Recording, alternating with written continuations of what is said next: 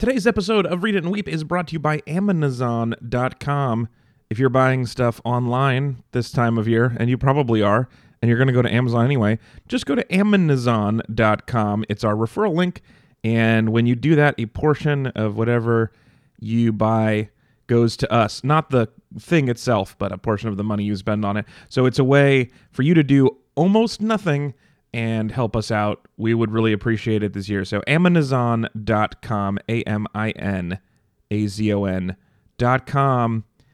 You can really help us all out. Thank you and enjoy the show.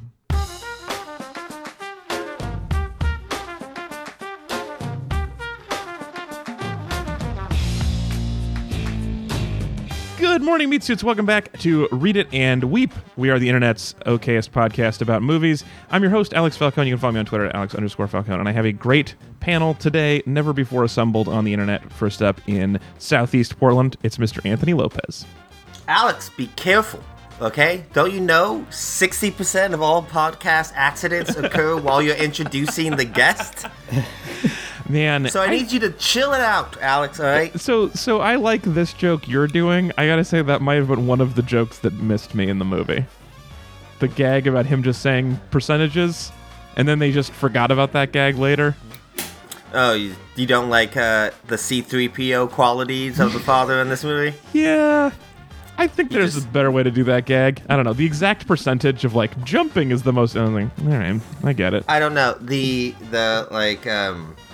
The cut from riding in on a motorcycle with mutton chops. Oh, yeah. And then leaving in a Volvo? That's a very funny gag. That is a brilliant totally, gag. That's totally why this gag didn't strike me. So I liked Wait, gag? I mean, I've gone through that experience, and that is how it works. Yeah, so I've never done this, but I was like, yeah, that checks out. I believe it. That looks like what I think people are doing. Well, and that's one of the fun thing about a kids' movie is there's jokes for us and for kids, and I don't know if the percentage joke, if that one was for the kids. Because, like, the one where he, like, tastes his earwax, that was not for me. That was for the kids. But the joke about the Volvo, that was for me. So, hard to say with this one. Kids love rules, and there's no harder and faster rule than a number.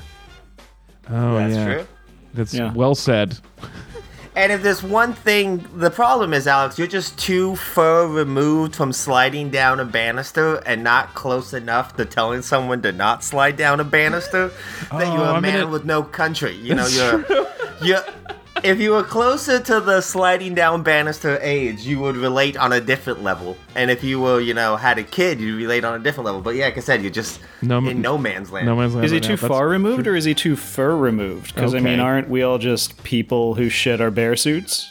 Okay, lot. I mean, hey, there. I have gone to a lot of conferences trying to refine my bear suit, and I've spent about $20,000 on a suit for it. Conferences. Right? We'll call them conferences. Yeah, okay. So that voice, by the way, let me finish introducing him. I asked him what to plug, and he said he is a cool 3-year-old, so please welcome Pretty Good Dad in Brooklyn, right? Brooklyn, New York. In Brooklyn, New York. It's Matt Carmen. Hey, if you ever find a lost bear in a train station, just bring him home. Don't waffle about it, just bring him home. It's a nice thing to do. All right, well, so much to say. I do feel mostly empathetic for the dad when he was like, don't talk to that bear, he's just trying to sell you something. That stranger danger. Yeah, if I'm commuting and you try to start a conversation about how you need something, I am going to be very curt with you. I have no interest in adopting a bear right now. If I do, I will go through the proper channels. That's a fair point. Yeah, I am about 50% of the time the bear, and the other half of the time I am that dad. Wait, you're the bear? Yeah, don't you feel lost and confused in the big city sometimes? I don't know. I've never tried to get... for me, there's the people in Portland who wear red vests, and they're trying to sell you charities by, like, pretending they're your friends. So they're like... They see you coming, and they're like, hey, did you know we have a mutual friend? And then you stop, and you're like, really? Who? And they're like, Mother Earth. And then makes me want to kill them. That slight chuckle that you heard right there are rounding out the panel today, making her debut on the show, comedian and writer at Julia Prescott on Twitter, co-host of the podcast Everything's Coming Up Simpsons, and also co-author of the book 100 Things the Simpsons Fans Should Know and Do Before They Die, which is currently number 628 on books-arts and photography-performing arts on Amazon.com. Please welcome Julia Prescott to the show. Hey, thanks so much for having me. So many different categories you could be in. That is not your strongest one, arts and photography-performing arts, but still in the hundreds is very impressive. Hey, thank you so much. I mean, I guess that shows how good of an author I am. I didn't even realize that we were charting. Yeah. You're charting all over the place. I should be checking in more. I think I can't remember what your best one was, but there was a lower hundreds, I believe. That's good. Yeah. Here's one thing that I remember from when Ezra and I released our book a couple years ago was that on Amazon, when you put out a book and literally no one has bought it, your author ranking is you're currently ranked number 200 million. And then you sell one copy and you're in the top 10,000. Amazing. Because most books nobody is buying. It's pretty impressive. You are currently 175 in pop culture general humor.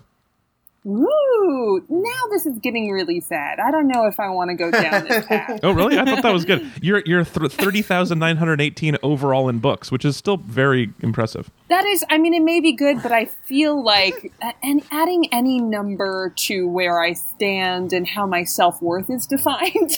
And your shipping weight is 13.6 ounces. Is that still weird? Great. That, you know what? Actually, no, that's good. Let's continue down that path. So if you know anything about The Simpsons or interested in The Simpsons at all, it's a Simpsons recap show. Not current Simpsons, only good stuff. And you guys have also had an amazing lineup of Simpsons writers and producers over the years. Yeah, I feel like that's been our added, that's like, I think, our angle of what makes our show. There are so many Simpsons podcasts now, and not to draw a line and say we're better than the next one. Currently ranked number 248 in Simpsons podcasts. Please stop saying numbers. I will say we've been doing some live shows, and we just did a show in Portland.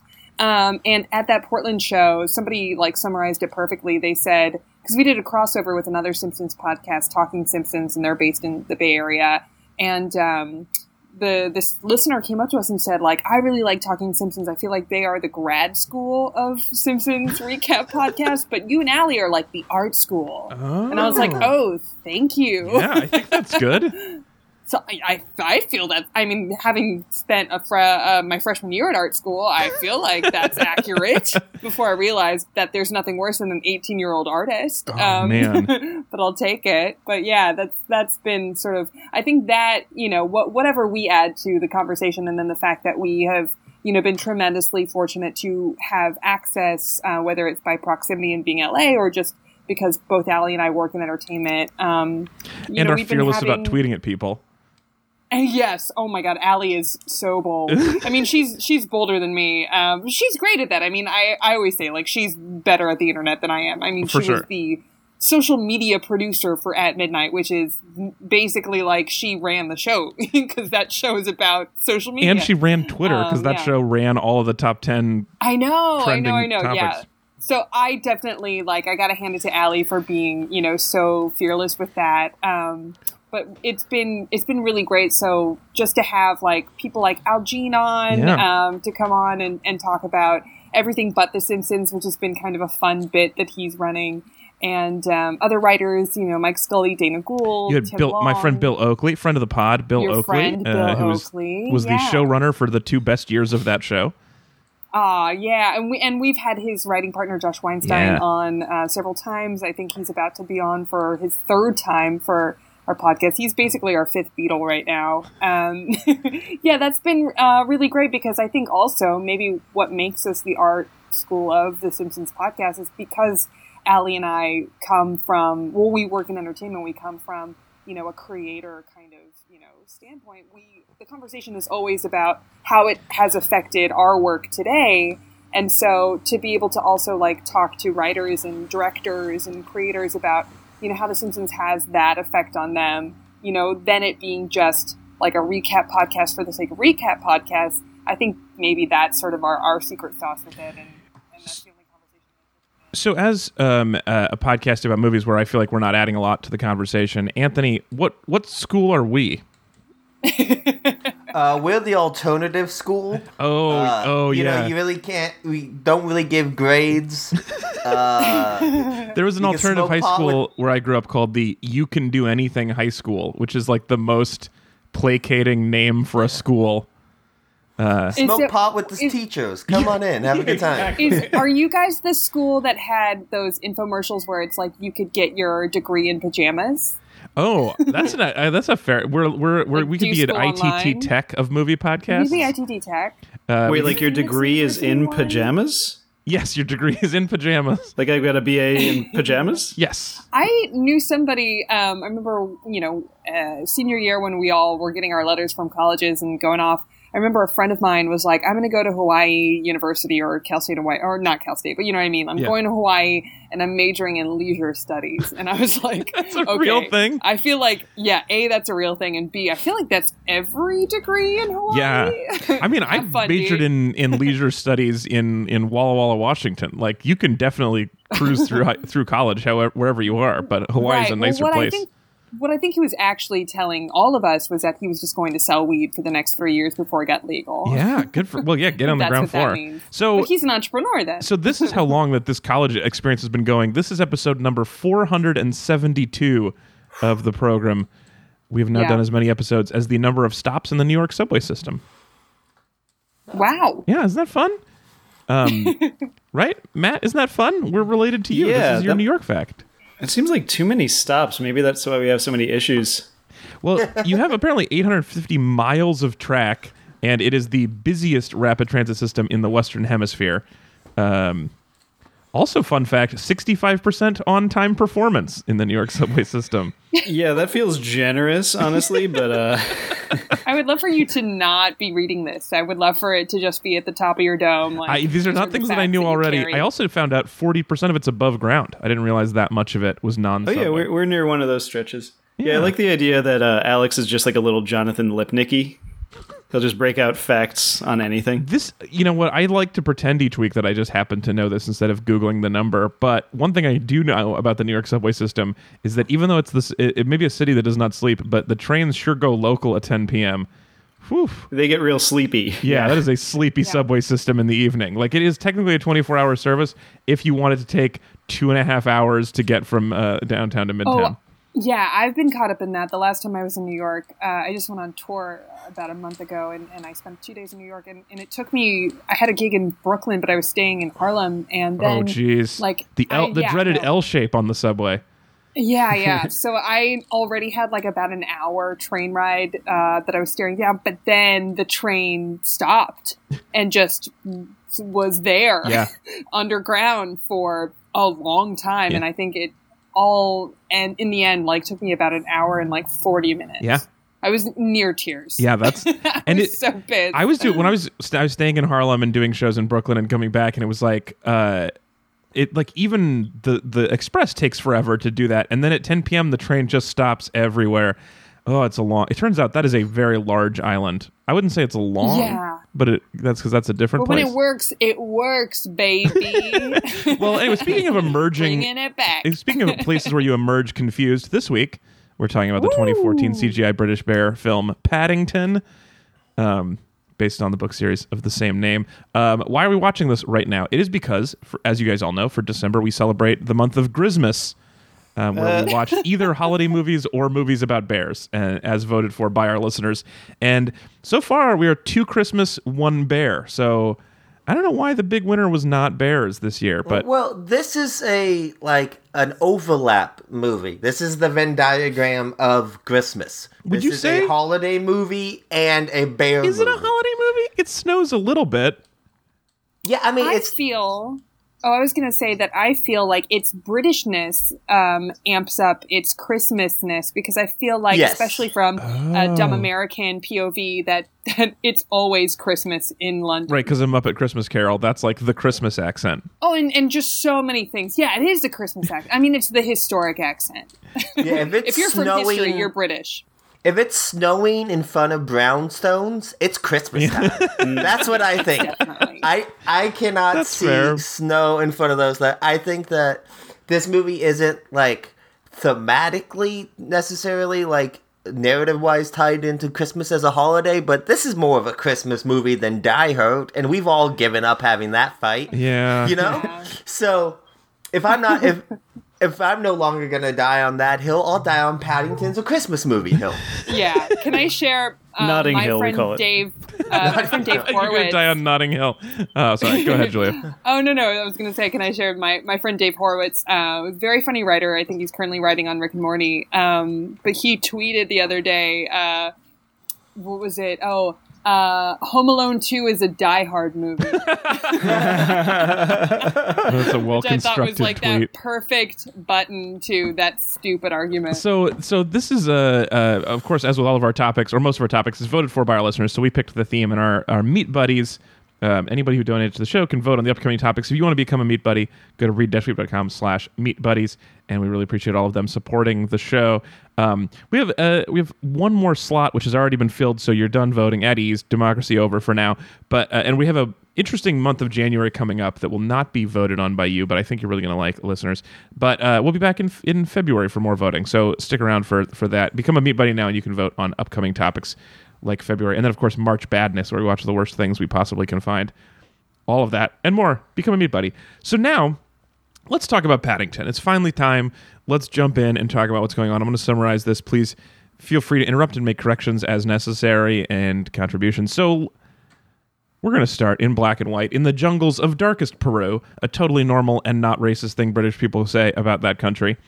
And a British explorer is out looking for some cool animals to kill and bring home when he meets a charming species of bear who could murder him but chooses not to. And because of that mutual respect, they learn from each other. The bears learn about all delightful British things, including wearing hats, eating marmalade, and talking. That's The Queen's English. the Queen's English, which is pretty impressive. For like their vocal cords. It's a charming group of bears, and they just become obsessed with human things. 25 years later, those bears are still hanging around in the jungle, making jam and being little British bears. And at some point adopted a nephew. Yeah, apparently they got their nephew. Yeah, that was unclear. But then a horrible earthquake strikes, killing one of the 4 characters we've met so far in the movie, which is rough. And the worst part is it was Marmalade Day too. You know? Yeah. Oh, that's it not could the have worst happened part. on any other day. No, But at least happened he on died the Marmalade way Day. he lived, making marmalade. At least his last, the worst day to die in an earthquake would be the day after finals. Because you just spent the last couple weeks of your life thinking about finals and then doing finals. At least die on Marmalade and then Day. for what? Yeah. I want to die the day after I did the best thing ever. I feel like Uncle Bear peaked and then died in an earthquake. I thought that was like more emotional depth than I was ready for at that point in the movie. I was like, well, surely Uncle is fine somewhere, and that's just his hat fell off, and then we never come back to it.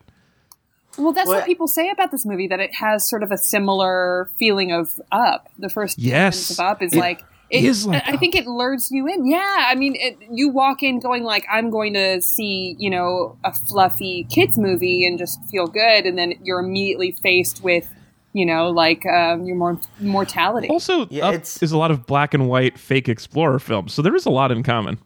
Yeah, That's true.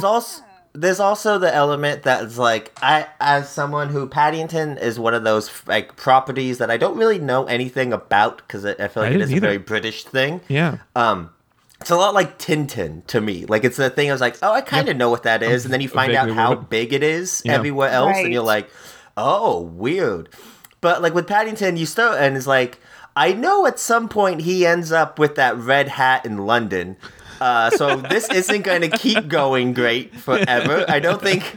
So there is a little bit of tip in his hand. I was like, the one thing I know about Paddington is he wears a coat and he has a hat and he's in London. Yeah.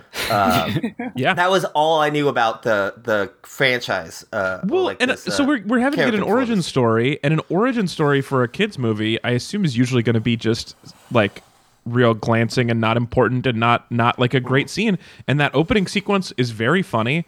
And I like it. I think it's a great origin story, and it's got that emotional depth. And this movie's hilarious. Yeah, I mean, it totally does not need to be, and I think that's like, at least for me personally, what really resonates with me about how much I like it. And I actually saw Paddington 2 first, and then I saw Paddington 1. So do you think of this as a prequel? In some ways, yeah. So I haven't seen Paddington 2, but I know it's just universally beloved, even more so than this movie. Is that like the dark Empire Strikes Back turn of the Paddington franchise? Wait, it gets darker? That's a question. I don't know. I guess on paper you could read the plot of Paddington 2 and be like, wow, it got really dark. But Yeah, he goes to prison for a while. He goes to prison. But it's delightful. But yeah, Wait, on that's not a paper- joke? He really does? No, He does. He gets convicted of He gets convicted? crime. And he goes to prison, but he warms the heart of all these really menacing prison folk. It feels like it could be Orange is the New Black for half a second. Whoa, Orange is the New Bear. He warms the heart of everybody. Yeah. Orange is the New Black Bear. That's what I should have said.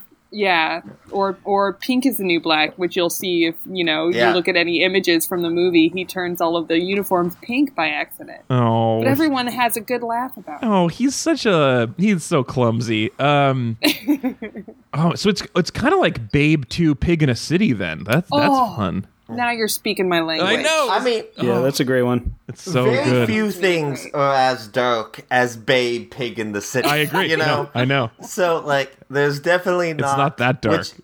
There's no which is point the where they thing. like Dunkirk lynch a wasn't as dog, dark. right? Yeah, exactly. That's the thing. Like, Yeah. people always, like, laugh when you bring up how dark Babe and Pig in the City is, Yeah. but I challenge people to watch it and just be like, what the fuck? It's one of my top George Miller films. Yeah, it Man. is. We watched it. It's the Fury Road of Babe movies. It truly is. It truly is. I remember seeing it as a kid, and I honestly feel like, and that's not to, I'm not saying this to like pump myself up to be like, I'm so artistic, but I do believe that it was the first time that I was like, this fucking rules, and I get why nobody else likes it, but it was sort of that first like inkling of like, I may like artier movies. Yeah, that is a way to pump yourself up, but good brag. Mm-hmm. Thank you. We watched that. You can go back maybe 100 or so episodes to listen to our episode about that, where we had comic book author Matt Fraction on to talk about it. Whoa, 200 episodes ago. Jesus Christ. That was a long time ago. It was before your time, Anthony. Yeah.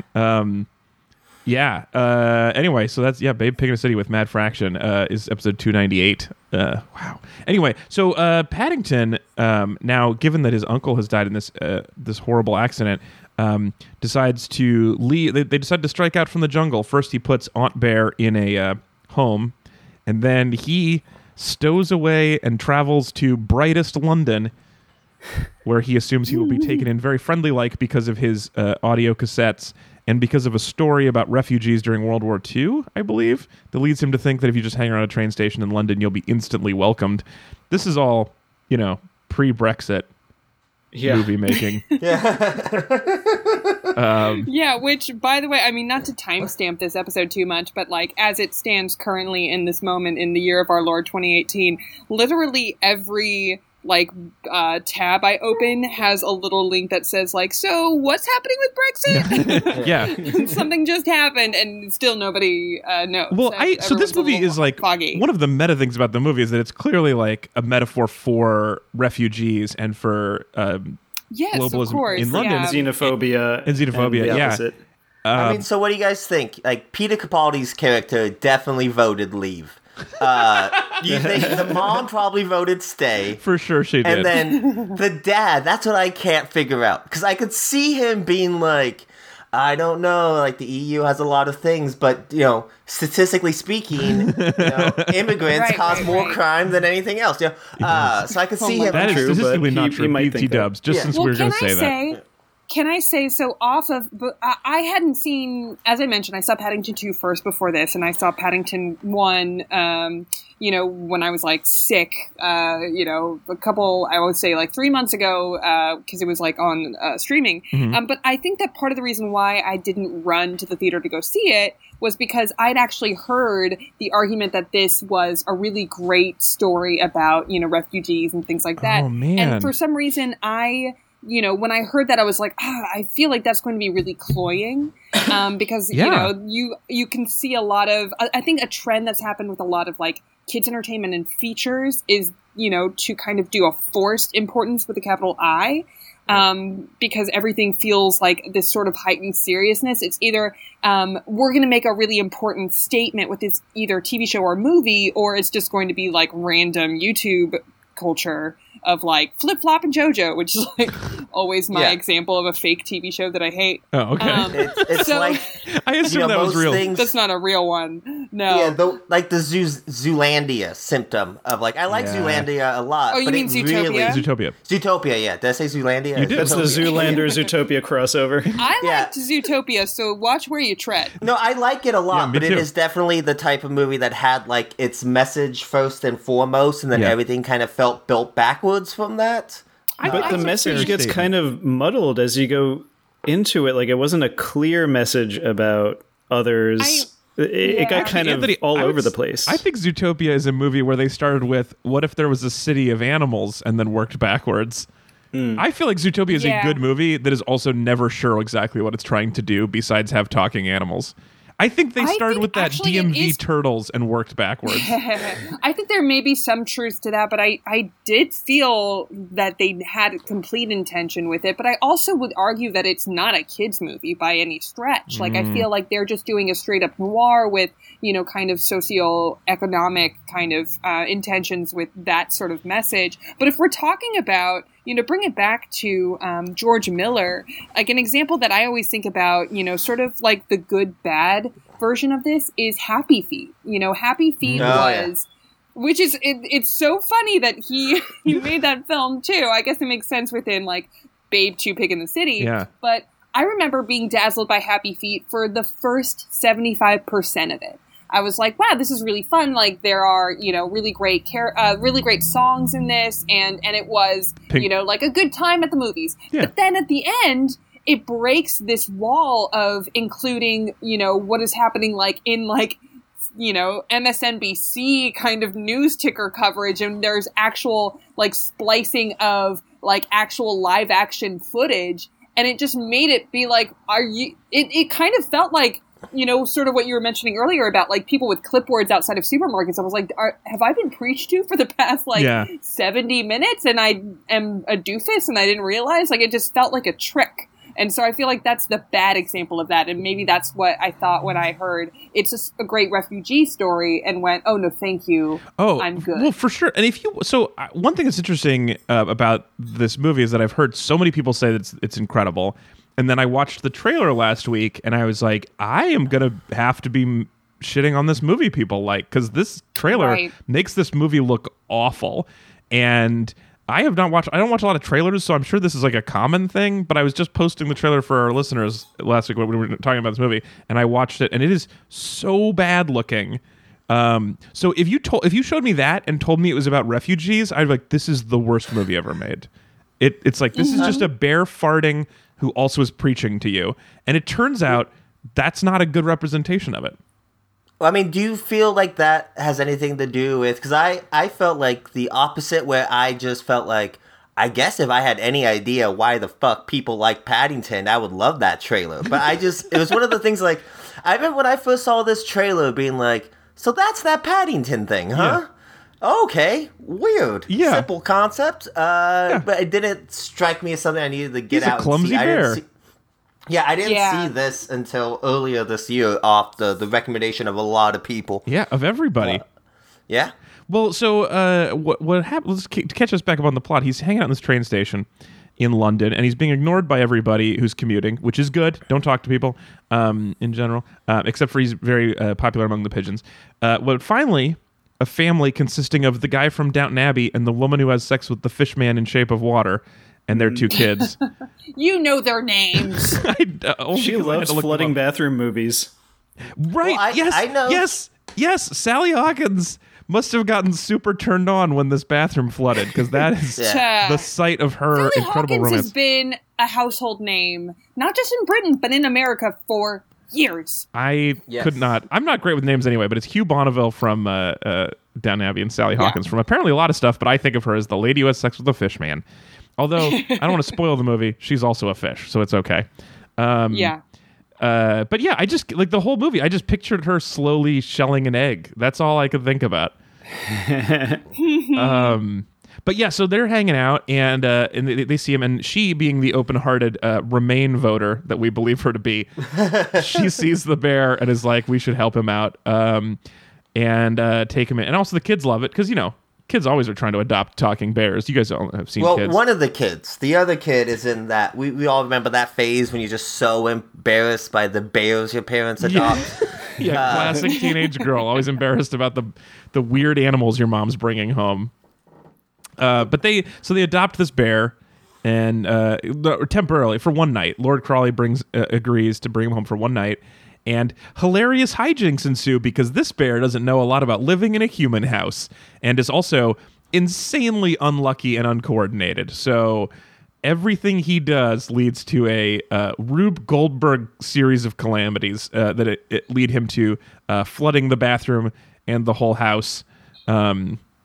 Which gets Sally excited, and then eventually later to lighting the house on fire. Like, it just really terrible luck, this bear. Well, I feel like the light of the house on fire, he would have been fine left alone. He would have just gotten some tape everywhere. That was an outside force. The bathroom, that's totally on Paddington. Well, so the tape was pretty bad, but then actually lighting the house on fire was bad, but it was, otherwise he would have gotten murdered. So it actually, the fire saved him from her. That's true. Anyway, speaking of her, we'll get to her in a second. So Paddington and his new mom set off to find the famous explorer who came to darkest Peru, and taught him about marmalade. And along the way, he accidentally becomes a hero by dressing as a cop and apprehending a pickpocket using an umbrella and a bus as a parasail on accident. Well, he also steals someone's dog because he misreads the escalator sign, which is one of my favorite gags in the whole movie. It's a good gag. In the trailer, and I did not like it in the trailer, and in the movie, I laughed my ass off about him stealing that dog. Man, what a good gag that is. I mean, a huge part of this movie is Ben Whershaw's performance as Paddington. I think is really fucking good. It's such so a good perfect. owner's voice. And then just the pulling off the animation job of just, and there are scenes like that, the most of the physical comedy scenes, the scene with the escalator, which doesn't really have voice acting. It's just really subtle, cute animation. Yeah, and it just really makes stuff scenes like that, and this whole a police chase sequence just really pop by just how well animated. Totally. I love the world building in this movie where just the way that the humans interact with a talking bear as being as casual as it is. Yes. We get it from that first interaction between the Brown family and Paddington. That line of that bear's trying to sell us something. I mean, it's a funny joke, but then it also kind of brings us in and, incites intrigue of okay, well, how do people interact with a talking bear? But it sort of makes me feel okay, well, then we could have spent the whole movie on that kind of interaction or introduction, but instead we're just off to the races. If every character saw this and was oh God, a talking bear, it would be an exhausting movie. But instead it's so just exhausting. Oh, this is a metaphor for a different kind of person. Absolutely, yeah. We've got bigger things to do. Yeah, it's great, man. The gag with the dog. So, anyways, he's getting on an escalator, and the sign says "dogs must be carried," and he couldn't figure out how to make the escalator work, so he steals someone's dog and carries it on the escalator, and it works very well. Stands on one foot because he misreads. Oh, he has to stand right. I love it. Yeah. Some good British wordplay. I know. I was gonna say that's British ass shit. It's so fun. There's a joke in this movie that I don't think I got the first time I saw it, but it's one of those I wish I had been to London so I get. But when they're first getting a ride back to the house from the train station, there's this montage of all of these London sights, and when they get there, the dad's that was a really weird route. Yeah, this really weird route you took. And he goes, it's trying to show him the sights. And I thought that, I didn't get that gag the first time. And I got it last night, and I was that's a pretty funny man. joke. The cat. So that was a good cabbie gag. And then when the taxidermist murders the cabbie, and she's torturing him, and then she leaves. He finally gives up the location, and then she's walking away, and he's like, "This time of night, you don't want to use that route." He just yells some cabbie advice about the traffic after just being tortured by this lady. Is a great. So good cab gags for this London movie. But he was legitimately murdered. He was tied and and then he was murdered. The there was no way to escape. So there is a murder on screen. We got to get back to that. So let's talk about that. So you're probably thinking at this point in the movie, what a fun romp, but it needs a villain. Well, fortunately, we have Nicole Kidman as Cruella de Vil. Will that do? Nicole Kidman extremely has an aesthetic in this movie. Yes. I love... Like, I've always had a big crush on Nicole Kidman. I think she is gorgeous in this film. But the hair, Do you have a thing for shoes she evil wears, women? the outfit... maybe. I think that would explain a lot with my wife, personally. Your wife is so lovely. Yeah, I know, she's great. But I just Nicole Kidman in this movie is She's having amazing. so much fun Yes. and looks amazing, and it's just... It is a little Cruella de Vil-like. So she's a taxidermist who likes killing and collecting rare animals, but is especially excited when she finds out that there's a talking bear because she seems to have a personal thing for killing this bear, for unknown reasons at this point, for killing a Peruvian talking bear. Well, I've always loved that it's like, she is like, this is like her goal in life. Yes. Right? She has to kill this bear, and by like goal, I mean waiting around for the bear to stumble into London. Yeah, she's Like, not looking the for fact it. that... Yeah, it's not like she's like actively pursuing this. She just is busy. backbonering this like horrible grudge, which is such a great It's way to not live your life. It's not enough for her to break the fucking glass ceiling as a female taxidermist in London. She's busy, you know? She's holding down several... She's, like, spinning plates left and right. She's very so busy. it makes total sense that, you know, she is sort of... And like a true woman stereotype, doesn't want to ask. Wants something to, you know, happen upon her so that she can, you know, sort of begrudgingly go, I guess this is my lot in life. So Well, it's important to have short-term and long-term goals. So short-term goal, I want to murder this monkey. Long-term goal, I want to murder that bear. Yes. Right, of and, course. I mean, it is really impressive to think that, like, she has access to maybe the largest building in London that no one else is ever in. No, yeah. Well, Like, it's like her private office is this incredible giant museum. So, like, that is pretty impressive, what she's built for herself. what she's built, and Can she's I done it all just and she wants to throw it away to get one bear. And, well, I mean, I could just to jump ahead a little bit, she's also willing to kill people. Very willing, like kind of excited about the prospect. There's a part where they're like, you can't get him without coming through us. And she's like, well, I've never stuffed a human before, but that sounds interesting. Like, just pure psychopath, not even a hesitation about killing a person as part of her goal. Fascinating.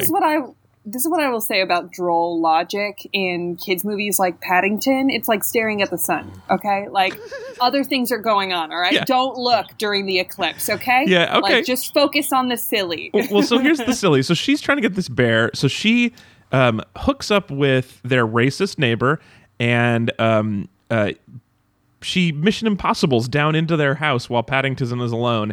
And due to a Rube Goldberg-esque streak, he lights the house on fire, but escapes being killed by her. So it's like a mixed blessing. But then is convinced he was attacked by an elephant. Yes, because she's wearing a gas mask. Because of fire. Yes. This is a very funny joke, I think. Yeah, with the body of a snake because she's wearing snakeskin everything. Which is kind of funny, but also, like, I just feel like the parents were not good listeners. Like, when he said it had the body of an elephant or head of an elephant, they were like, you're lying. Get out of our house. Instead of like, wait, but what happened with this elephant? Talk more about this. So he sets off this gas fire and then tells his family about it, and they gaslight him about it, and then which is very dangerous in that environment. But he decides to take one for the team, and he throws himself out of the house, and he runs away. Trying to find his new home, he goes searching for the explorer. We've got to speed up; it's taking a while. Searching for his explorer friend. And then another moment of kind of unluckiness, he finds the explorer's house only to find the explorer is dead and the explorer's daughter lives there, and she is, dun dun dun, Nicole Kidman, the bear murderer. So just all the things have come together. She turns out to have been the daughter of the explorer who was shunned, kicked out of the Exploration Society for not killing the talking bears. That's all they cared about at the time. And so he is removed from polite society, and her whole goal is to kill this bear and stuff it and put it in the Natural History Museum to show that her family is legitimately good explorers and that they deserve fame. And I love that her, like, display, like, you know, like, natural history museums, they try to, like, build, like, a life, like, scene that shows what this animal's life was. And hers for Paddington was him gonna be on the like a tree, like the least impressive thing that Paddington can do. Yeah. You would think if you wanted like a life display of Paddington, you would have him like with the marmalade machine. Yeah. Or at least like he's in his Swiss Barely Robinson treehouse. If you're gonna put him in a tree, like they built a house. Yeah, it's just a little like she keeps him in the hat because she's like, that's the thing that really makes him pop, But Man, if you were at a natural history museum and you saw a stuffed bear with like a jaunty hat, that would be pretty funny. That would be pretty funny. So then she takes him to the Natural History Museum to kill him, which she like misleads him for a while about thinking he's gonna be okay. There's a great visual gag where she helps him into a van that is labeled taxi, but when you close the door, it actually says taxidermist. There's so many jokes like this. It's wall to wall. And really well executed. Very funny. Mm-hmm. And so the family, they capture the racist neighbor and find out that the bear is there. They go have a major showdown across the museum, and which is where the Nicole Kidman announces she's willing to murder people. Oh, she tortured the cab guy, and so she gets this cab driver and tries to find out where the bear lives, and brings him to a bridge, hangs him upside down, gets the information out of it, and then just cuts the rope, dropping him headfirst into the river. So we assume dead. So she's like super murdery, and so we don't feel bad when she gets knocked off a roof and it saves the day, and she probably dies. She doesn't die though. Oh no, she gets sent into community service. All right, you're right. Yeah, at a petting zoo. At a petting zoo, I forgot. Oh, I forgot about that. That was a good gag of her being really upset about getting community service. And that's basically the movie. There's a few more things we should bring up at some point, but that's the general plot. Let's jump into our compliment pizza. Used to be a compliment sandwich, but now we only do one in the middle, so it's a compliment pizza. Everyone has to say one nice thing, your favoriteest thing about the movie. Anthony, what is your major compliment for Paddington? Everything about this movie is really good. I agree. But I'm gonna have to go with a major compliment. Mm-hmm. Is this movie is like, it's incredibly earnest. Yeah.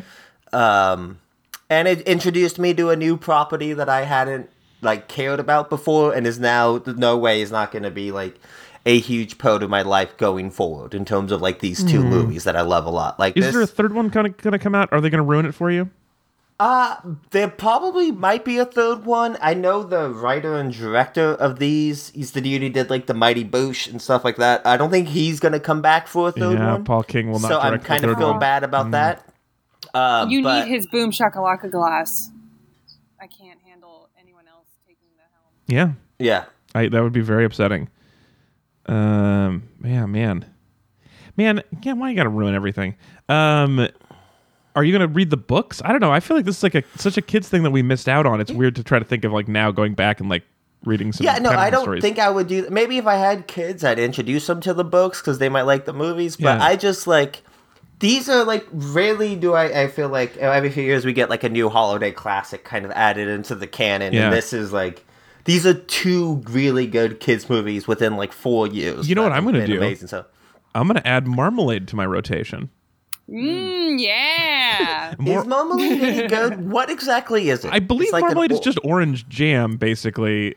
Yeah, I mean, it's, I know that there's a distinction between, like, preserves and jelly and jam. I think with marmalade it includes the peel, so I feel like it has to be citrus. Yes, okay. Yeah. And it has to be in a grandmother's fridge. Yes, it has to be in a homemade jar. I'm learning all these things through Great British Bake Off, is sort of making these, like, you know, hair difference distinctions between what is like a rougalade and what is a Swiss roll. I feel like the peel seems to be a crucial part of it. So it's like a jam is usually just fruit juice with sugar and water, and you boil it. But it's like a sugared peel that's edible. Yeah, so it's sort of like the peanuts in a crunchy peanut butter. According to Wikipedia, that's true. Did you know they add those afterwards? This blew me away. Did you know? I always assumed crunchy peanut butter was they just like didn't grind it as much, but it's not. It's creamy peanut butter, and then they just mix in some peanut chunks. I guess that makes sense. It's hard to get the right consistency or the right totally mix. Makes sense, but it also upended my universe. Yeah. It was like a Berenstein Bears situation when I found that out. I was so upset. You had a Mandela effect where you lived in a world where that was not the case? Yes. Yes. Okay. Julia, what's your compliment pizza for Paddington? My compliment pizza was something that as I mentioned, I saw Paddington 2, and without giving any spoilers away, because I know that you guys haven't seen that movie yet. Anthony has. I have not. I'm definitely going to. Okay. There's one element, there's so many elements in Paddington 2 that I really, really love, but there was one element that I felt was original to that movie, but it actually, as I learned when I saw Paddington 1, is expanded to, the greater Paddington universe, and it's just part of the tone, which is... there is a really great soundtrack to these films. It's very bouncy. It's very... it's also kind of jazzy at times, but more importantly, they have like a calypso band that plays during key moments. Yes. And one thing that I really, really loved that I felt like was for me alone in the movie theater, like it made me want to fist pump, was you are going through this sequence and Paddington is, getting acquainted with London and going around with the Browns. And you're listening to this really upbeat calypso song. And then what will inevitably happen in both movies is that he'll turn a corner and then suddenly that band is there. Yes. And they are not just, it's sometimes you'll watch a movie and they kind of play with like the diegesis where, no, you were listening to this band this whole time. No, they are kind of like the Greek chorus in a way where they kind of break the fourth wall and like just appear in different places as if they are following Paddington and are his personal band. And to me, I love that shit. And that is definitely a kind of joke that I would pitch in a room and would get immediately turned down. I love it Somebody so would much. be like, that doesn't make sense. Go home. When that happened, my wife and I were talking about this. We both agreed that was a thing, a trope that we enjoy whenever it happens. Yes. And now I can't think of another movie where it happens. But I know that I've seen... There's Something About Mary is the first one that comes to my mind. Interesting. Birdman as well with the drummer. Like a little bit of Birdman. meta. It's like a meta joke that I feel is like really kind, and it brings the audience into the world so much more because it feels like it's like a callback joke that we feel in on, and it's just promoting inclusion. I really enjoyed that about it. That was so good. I'm going to use that. I'm going to be inspired to do my column, which I'm going to do a quick minor and a major compliment. So my minor compliment was like the third line of the movie was a very good joke. Which is there in the Explorers, he's describing what he brought to Darkest Peru, and he's like, I brought supplies and people and a modest timepiece, and then they show a guy carrying a grandfather clock. And just the specific phrasing of modest timepiece is so, so good. And then he goes on to say that there's also like a piano, there's other gags in it, but just that was like right out of the gate, I was like, that's a better joke than I was expecting for the opening scene of this kids movie. It's so delightful. That did set the tone. Like, this movie is going to be funnier and try harder than you thought it would. And absolutely. Yeah, which is my favorite kind of thing. And I mean, that's why I love The Simpsons and talk about this specifically all the time with it, is that early Simpsons, Golden Age, as we call seasons 2 through 10, or everyone has their personal preference, it's so much better than it needed to be. Yes. It's just so much better. Like, the bar was set and they kept upping it, and that is my favorite kind of thing, when people give a shit. I love Again, that. earnestness. Yeah. Do you remember, like, the live-action George of the Jungle movie? Not George of the Jungle, but Curious George movie with Will Ferrell they did? Yeah, I didn't see it. No. There is a Hollywood and just movies in general are littered with bad adaptations of kids' properties that kids don't care, so they could just make it go. But just the fact that they went above and beyond and made a good movie is it's really wonderful. It's that type of thing that you can see, I don't know this, but I would imagine that the writer and the directors are people who grew up with Paddington and probably, really, this has meant a lot to them. Yeah. And you could just feel that earnestness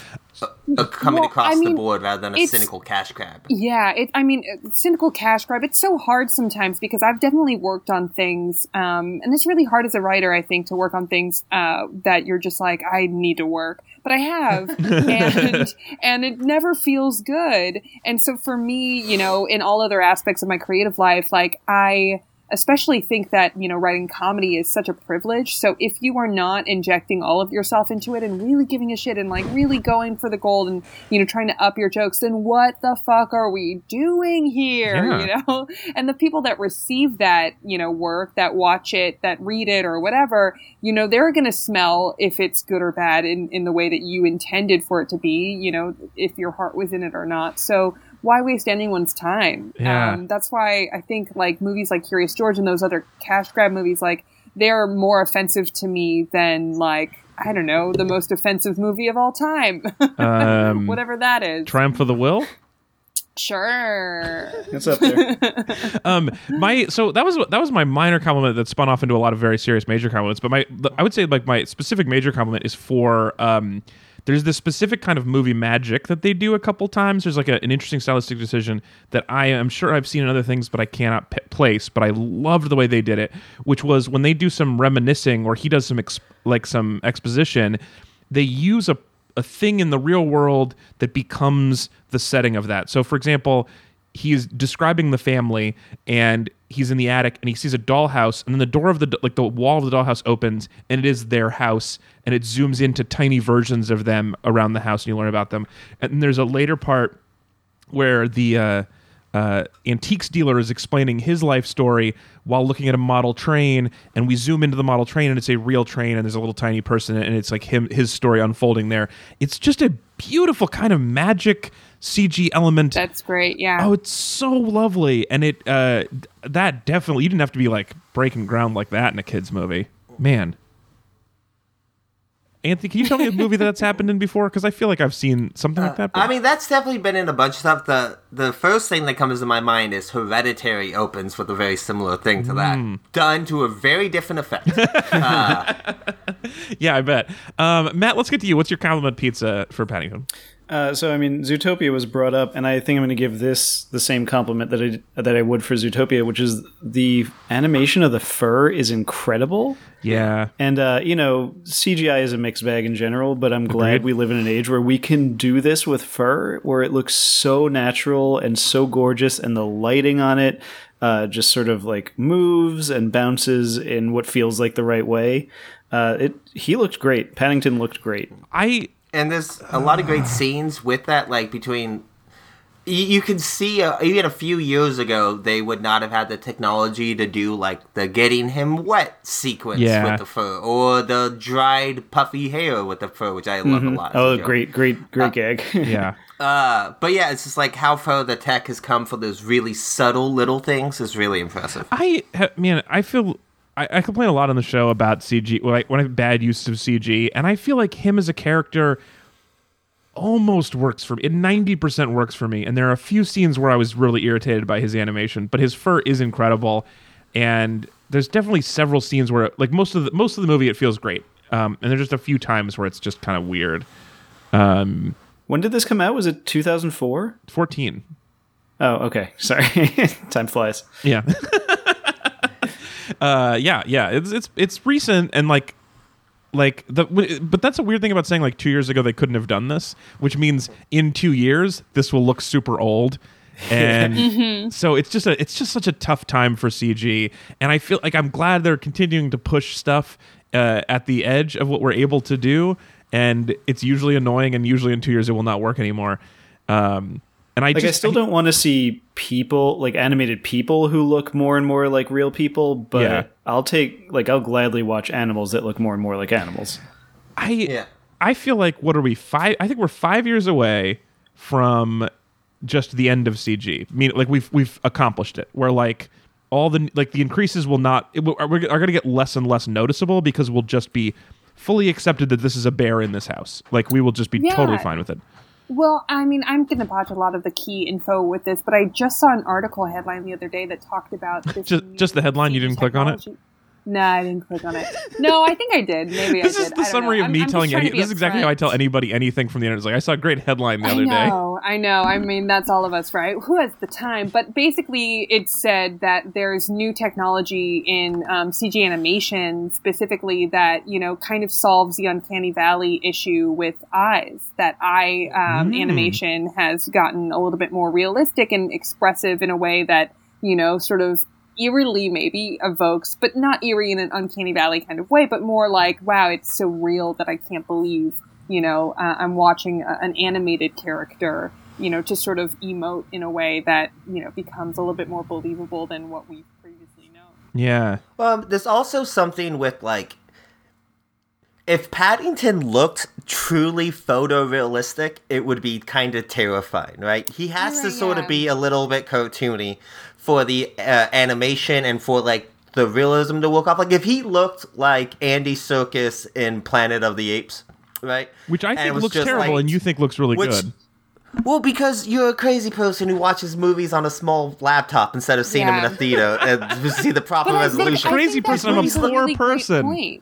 Sorry. I think that really brings a really great point where I think that the like detachment or the distance between like the real, like a real bear and this kind of more cartoonishly though very real looking bear is that he's able to get away with the hijinks in a way that we allow and garner sympathy. I agree with that. And I just think sometimes it was noticeable that it was a cartoon, and other times it was like a perfect in this world cartoon designed bear. And I think those are different. And I think that's like, I agree with you when you're about that. I just think that sometimes they nailed it and a few times they didn't quite. I'm not saying it has to be a photorealistic bear looking bear. That would be a weird character design choice.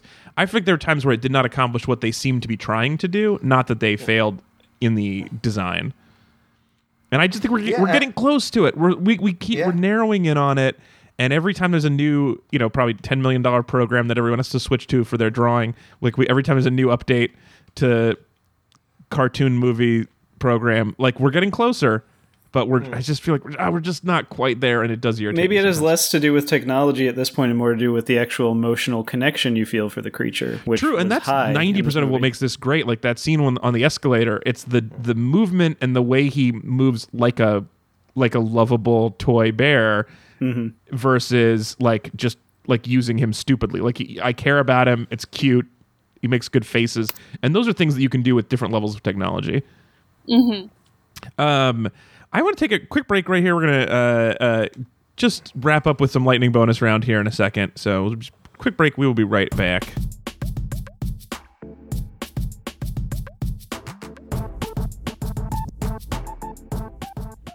And now we have a very special treat before we go any farther. Ezra has been sadly absent from the podcast the last few weeks. He's been very busy, and partly that was with the marathon and such. But he did send us an audio postcard. He watched the trailer for Paddington with his son, Caleb, and we got a full report from Caleb about what he thought about Paddington. And there's a really interesting philosophical discussion about turning your whole house into a bathtub. So let's hear that real quick, and then we'll play some lightning bonus round. So, Caleb, tell me a little bit about what you saw on that Paddington movie trailer. I saw that Paddington movie trailer that the father didn't want the Christopher Robin didn't want Paddington because he was doing too much bad stuff to the house. He was messing the house. I don't know if that was Christopher Robin. I think that might have been another dad who was also I meant that. Oh, okay, the other dad. Yeah. Yeah. So what was some of the stuff he did to the house? He flooded the house. Yeah, he flooded it. Yeah. Yes. And what else? I don't remember. I think that was probably the big one, right? But why did people like Paddington? Because I don't know. Yeah, I guess that is kind of a good question. Did you like him? Did you like him? Yeah. Okay. Why did you like him? I liked him because he flooded the house. Because he wished my whole house was flooded, so I could always be in the wet and bath. Warm bath. You wanted our house to be flooded also? Yes, because I like warm baths, and I always want to be in a warm bath. I feel like that would. I think that would just break the house, don't you think? Why? Well, would collapse it. Yeah, it would collapse it. Would you want that part or no? No. Okay. Well, so then we'll just have the warm baths in the bath place for now. But I don't think it would collapse our house. Well, there's some parts of it that just don't really like getting wet. Like the bathtub really likes getting wet, but I don't know if anything else really likes getting wet that much. I think like the cords. Yeah, the cords. The carpet doesn't like getting wet. Why? It just kind of soaks up. It's basically like a big towel, right? So it's just... Towels like getting wet. Huh.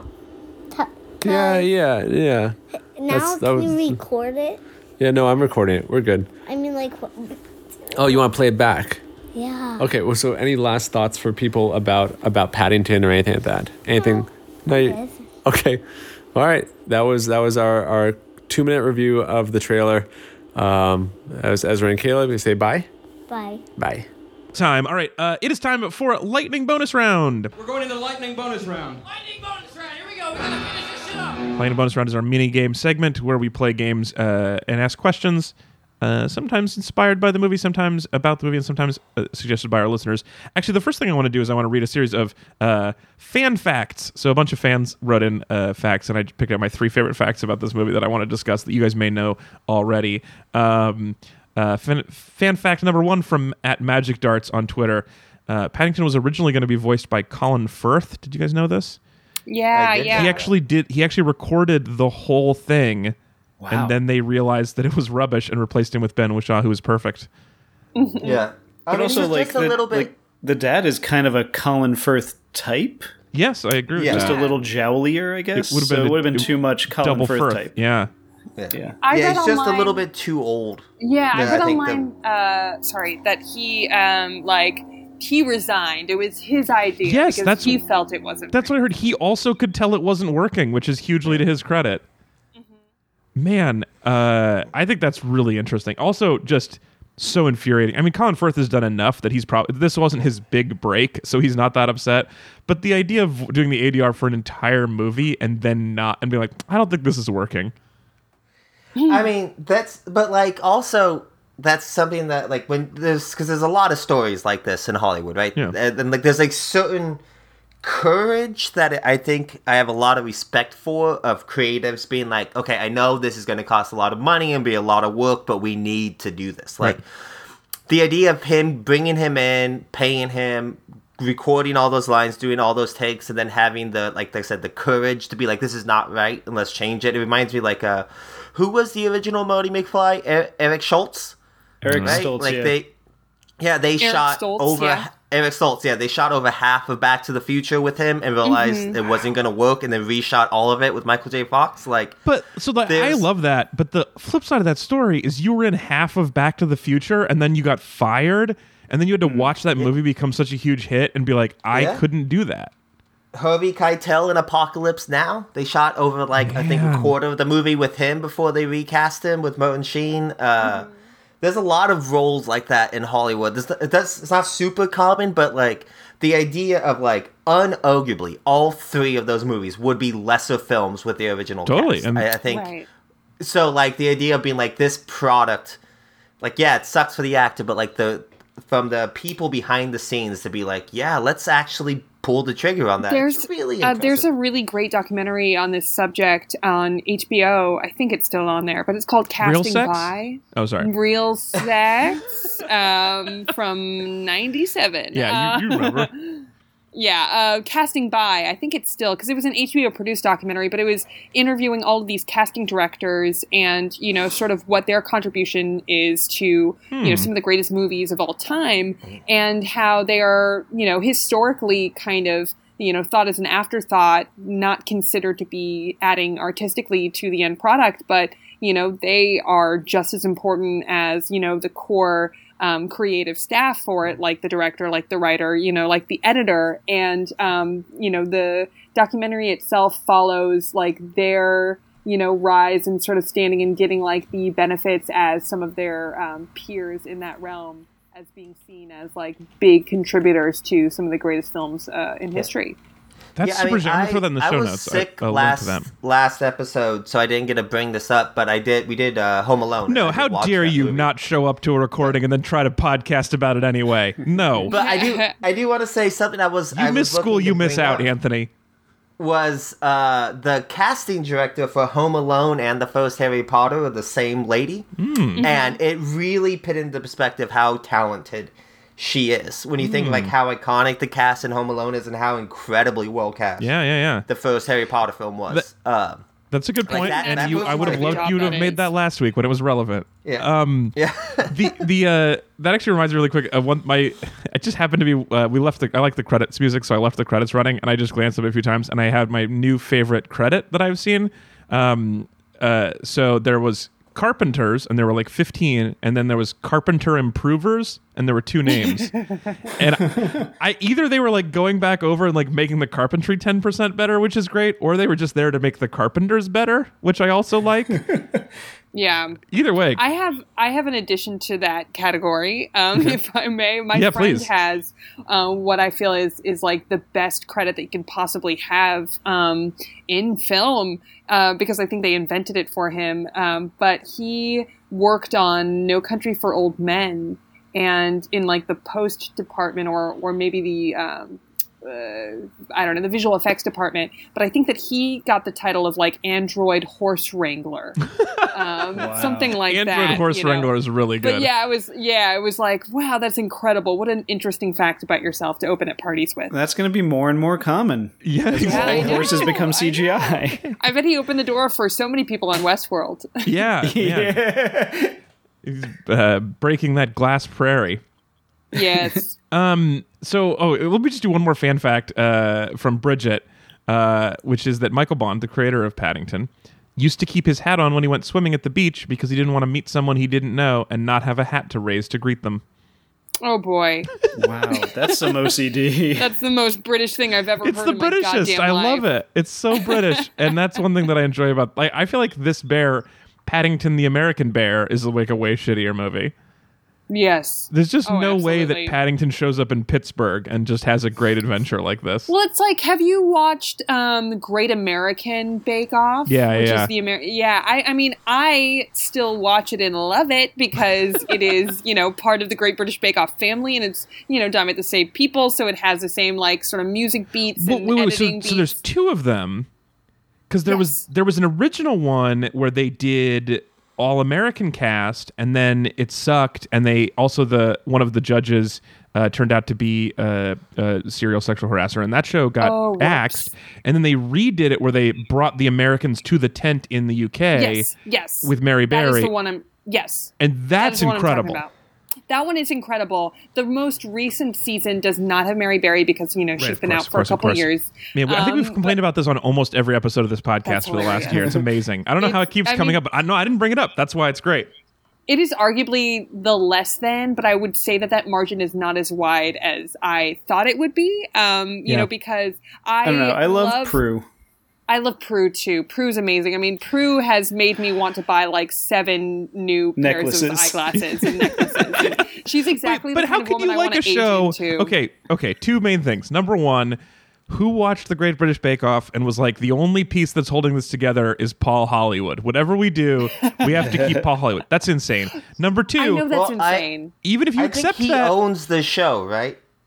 He Isn't does. Paul Hollywood? He feels like this. Yeah. So the only person that thought that was it's Paul Hollywood. Okay, that makes sense. Yeah, I think it's more of a, listen, motherfuckers, you can do whatever you want, but wherever you go, you're taking Paul Hollywood with you. That's I will fair. say, I will say that I know you've probably argued this. If you've talked about this every episode, then forgive me. But I was shocked at how much I enjoyed and really didn't detect that big of a difference between the Mary Berry episodes and the Prue episodes. I would say that Prue, as well as Noel Fielding, and I forget the name of the other woman who replaced the other Sandy, other comedy duo. Mel and Sue. I can't handle Mel that Mel and and Sue are Sue. gone because I love them so much. I know, I love them so much, but I would say that Noel and is her name Sandy? Is that what Sandy, you said? yeah. Sandy, Yep. yeah. I feel like they have stepped up to the plate in a way that like is confident. It feels like they are not, like they are not approaching the show as they are like the substitute teachers of the show. They are approaching it with the confidence that ushers in a new chapter. And the same with Prue. But I will just say that the Great American Bake Off, the most recent season, which is holiday style, it is less than, of course, to the British one, but it is, like I said, not that big of a difference, not that big of a gap. No. Because the whole gang is there and everybody's taking it seriously, then I take it seriously and I love it. Okay, I can't. First, two things. I cannot do this to Mel and Sue. I feel like it's cheating on them. And number two, even if you accept that Paul Hollywood has to be a part of the show, in the new series, he just shakes everybody's hand. He's just throwing away handshakes like they're water. I know. That was your only thing. But you know what? On the bread episode, he's shaking people's hands. I know. But to offset that in the Great American Bake Off, an episode I just watched, he got real mean in a way that was accurate, but it did make my husband and I go, dear God. So I think that he's back. I think that he's making up for all the handshakes he's giving out willy-nilly because he is being very pointed with his criticism. Oh, okay, so he's taking the criticism. The one thing I did like about the Mary Berry version of the American Bake Off was that she had never had like 90% of normal American desserts. And so there's a great one where somebody made a snickerdoodle cookie and she was so delighted by that name. And she was like, did you come up with that name? Oh, hilarious. It was so cute. Yeah, I think I saw that clip. Yeah. She's so great. I love that. It's all about cultural differences, bringing it back to Paddington. Yes, Great thank British you. Bake Off is just about, crossing that line and going, we are all coming from the same, part of being, living beings on this planet Earth. We are each other's brethren, even if we don't look the same or, come from the same kind of family. We're all in this together. And I think that that's really what we need to take home with us today. And we all can love marmalade. we all can and should. Love is marmalade love. One more fan fact that's not related to this movie was actually a follow-up from last week's episode, and then we're going to close the show. This is from @JaredDonnaMiller. So, Anthony, this is your other chance to talk a little bit more about Home Alone. But we had a long conversation during our Home Alone episode last week about how we felt bad for whatever girl was in the picture of Buzz's girlfriend, because there's that part where he picks up the photo and is like, woof, and then puts it back. And fan fact, we don't have to feel bad for Buzz's girlfriend because Buzz's girlfriend was actually a young boy who in a wig, because the director felt bad about having to say that about any girl who would be in the photo. That's and so fantastic. The production designer's son was like, I'll do it. And so they put a wig on him and he played the ugly Buzz girlfriend and took that one for the team so that nobody had to feel bad about being woofed. Isn't that charming? I think that's great. Yeah, it's nice. It's also got that whole guy in a wig thing that we saw a lot of in this movie, which is the scene we didn't actually talk about. Is the long scene of Sir Crowley in a wig, which is fine. Pretending to have a fake prosthetic arm, which is a very funny That joke. gag is really good. I feel like, in general, I'm just, like, it not being the 90s anymore, I'm just so much less amused by somebody being like, oh, you're a man in a wig, how hot. And just find that to be less funny than I used to. It's tiring, and also, I mean, this was sexual harassment on the job. Also, hella sexual harassment on the job.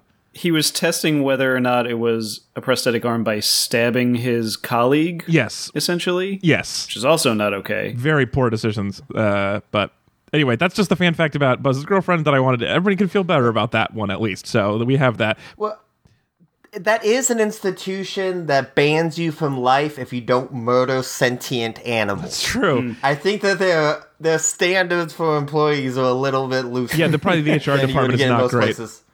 Yeah, that's a really... I mean, they spent all of their time cleaning those fucking... pneumatic tubes. What's pneumatic tubes, yeah, which is... First off, can I just say... You can say first off because we're closing. Like that. But go ahead. I would just... I've dreamed of being in a room that looks like some Harry Potter pneumatic tube shit my entire life. I've just always wanted to see something like that. Yeah. So I do like that. Yeah. But, man... It's not... Does that exist in real life? Can I go there? Is there a place like that? There are places... there's a coffee shop I went to recently in Chicago that is like that, and I believe there's one in Brooklyn too, where you... was it Chicago? Oh man! Anyway, they like roast the beans it's a series of pneumatic tubes where like you order a coffee and it's from a bunch of different canisters of coffee, and you watch it get sucked up into a thing, roasted, sucked up to another pneumatic tube, dropped into a grinder, pneumatic tube into your coffee, and then the coffee is handed to you. It's very fun, and it's very much like this. Amazing. And I should have just looked this up faster. But I believe there is one in New York. It's not great coffee. It's just really cool. That's all I want. Yeah. It was like most of my human experience where I'm like, it's not great, but we had fun. Or it's not great, but there's a cool theme. Like, I'll go anywhere for a cool theme. Yeah, it's called... So the machine is called JavaBot, and the coffee shop in New York is called Roasting Plant. Amazing. And... I may have been Detroit where I went to that. Anyway, yeah, a lot of automation and tubes. And like, if you want mediocre coffee delivered to you like Harry Potter, that's an option. All right. And that's going to be the last word on the show. If you want to send us along fan facts about anything we're watching, I love that. read-weep.com/next. You can see the upcoming episode, and you can hit us up on Facebook and Twitter, and email podcast@read-weep.com.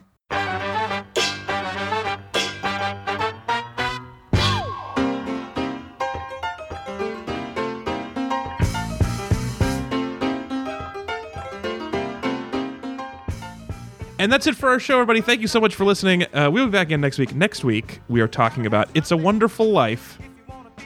We're closing Frank Grizzmass Capra. on solid Classic. holidays. Classic holidays.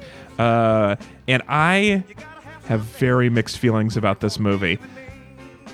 Yeah, man, there are things about it I really enjoy, and I think it's better than it even gets credit for, and there are things about it that I really hate. Looking forward to that conversation. I really appreciate the Meat Buddies for voting on that.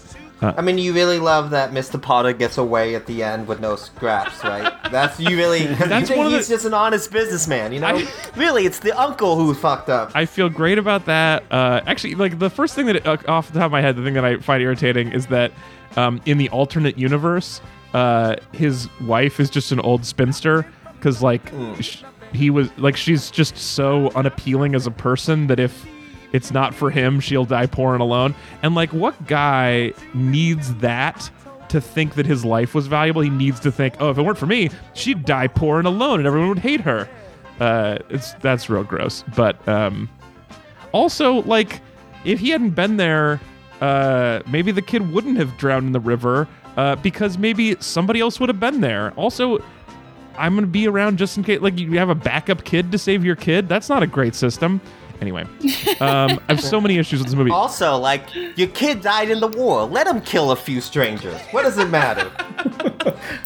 He's going through a lot right now. Yeah, he knows that's his bad ear, but he doesn't care.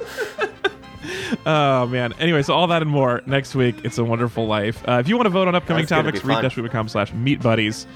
You can decide next year's Grizzmass options and everything in between. Thanks for being here, Anthony Lopez. As always, it's a pleasure. Hey, Matt, thanks for being back on the show. I've been emailing you a bunch recently. You've been so busy with your 3-year-old, who I hear is great. Thanks for making He is the time. excellent. Thanks for having me. And you can find me on Twitter at @KetchupTheBear. Great idea.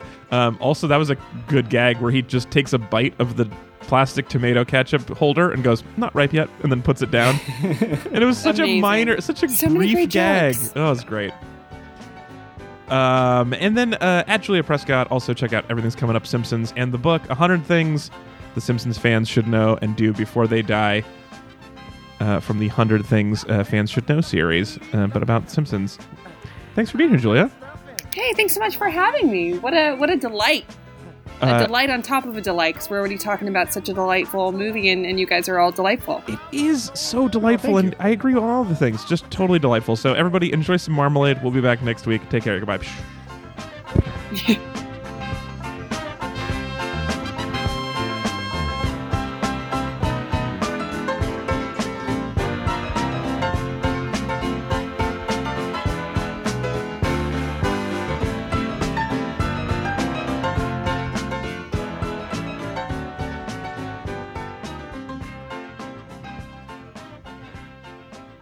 And just one more reminder, when you're shopping on Amazon.com this time of year, please go to Amazon.com. That's our referral link. That way a portion of the proceeds go to us. It's the easiest way to help us without really doing anything. Amazon.com.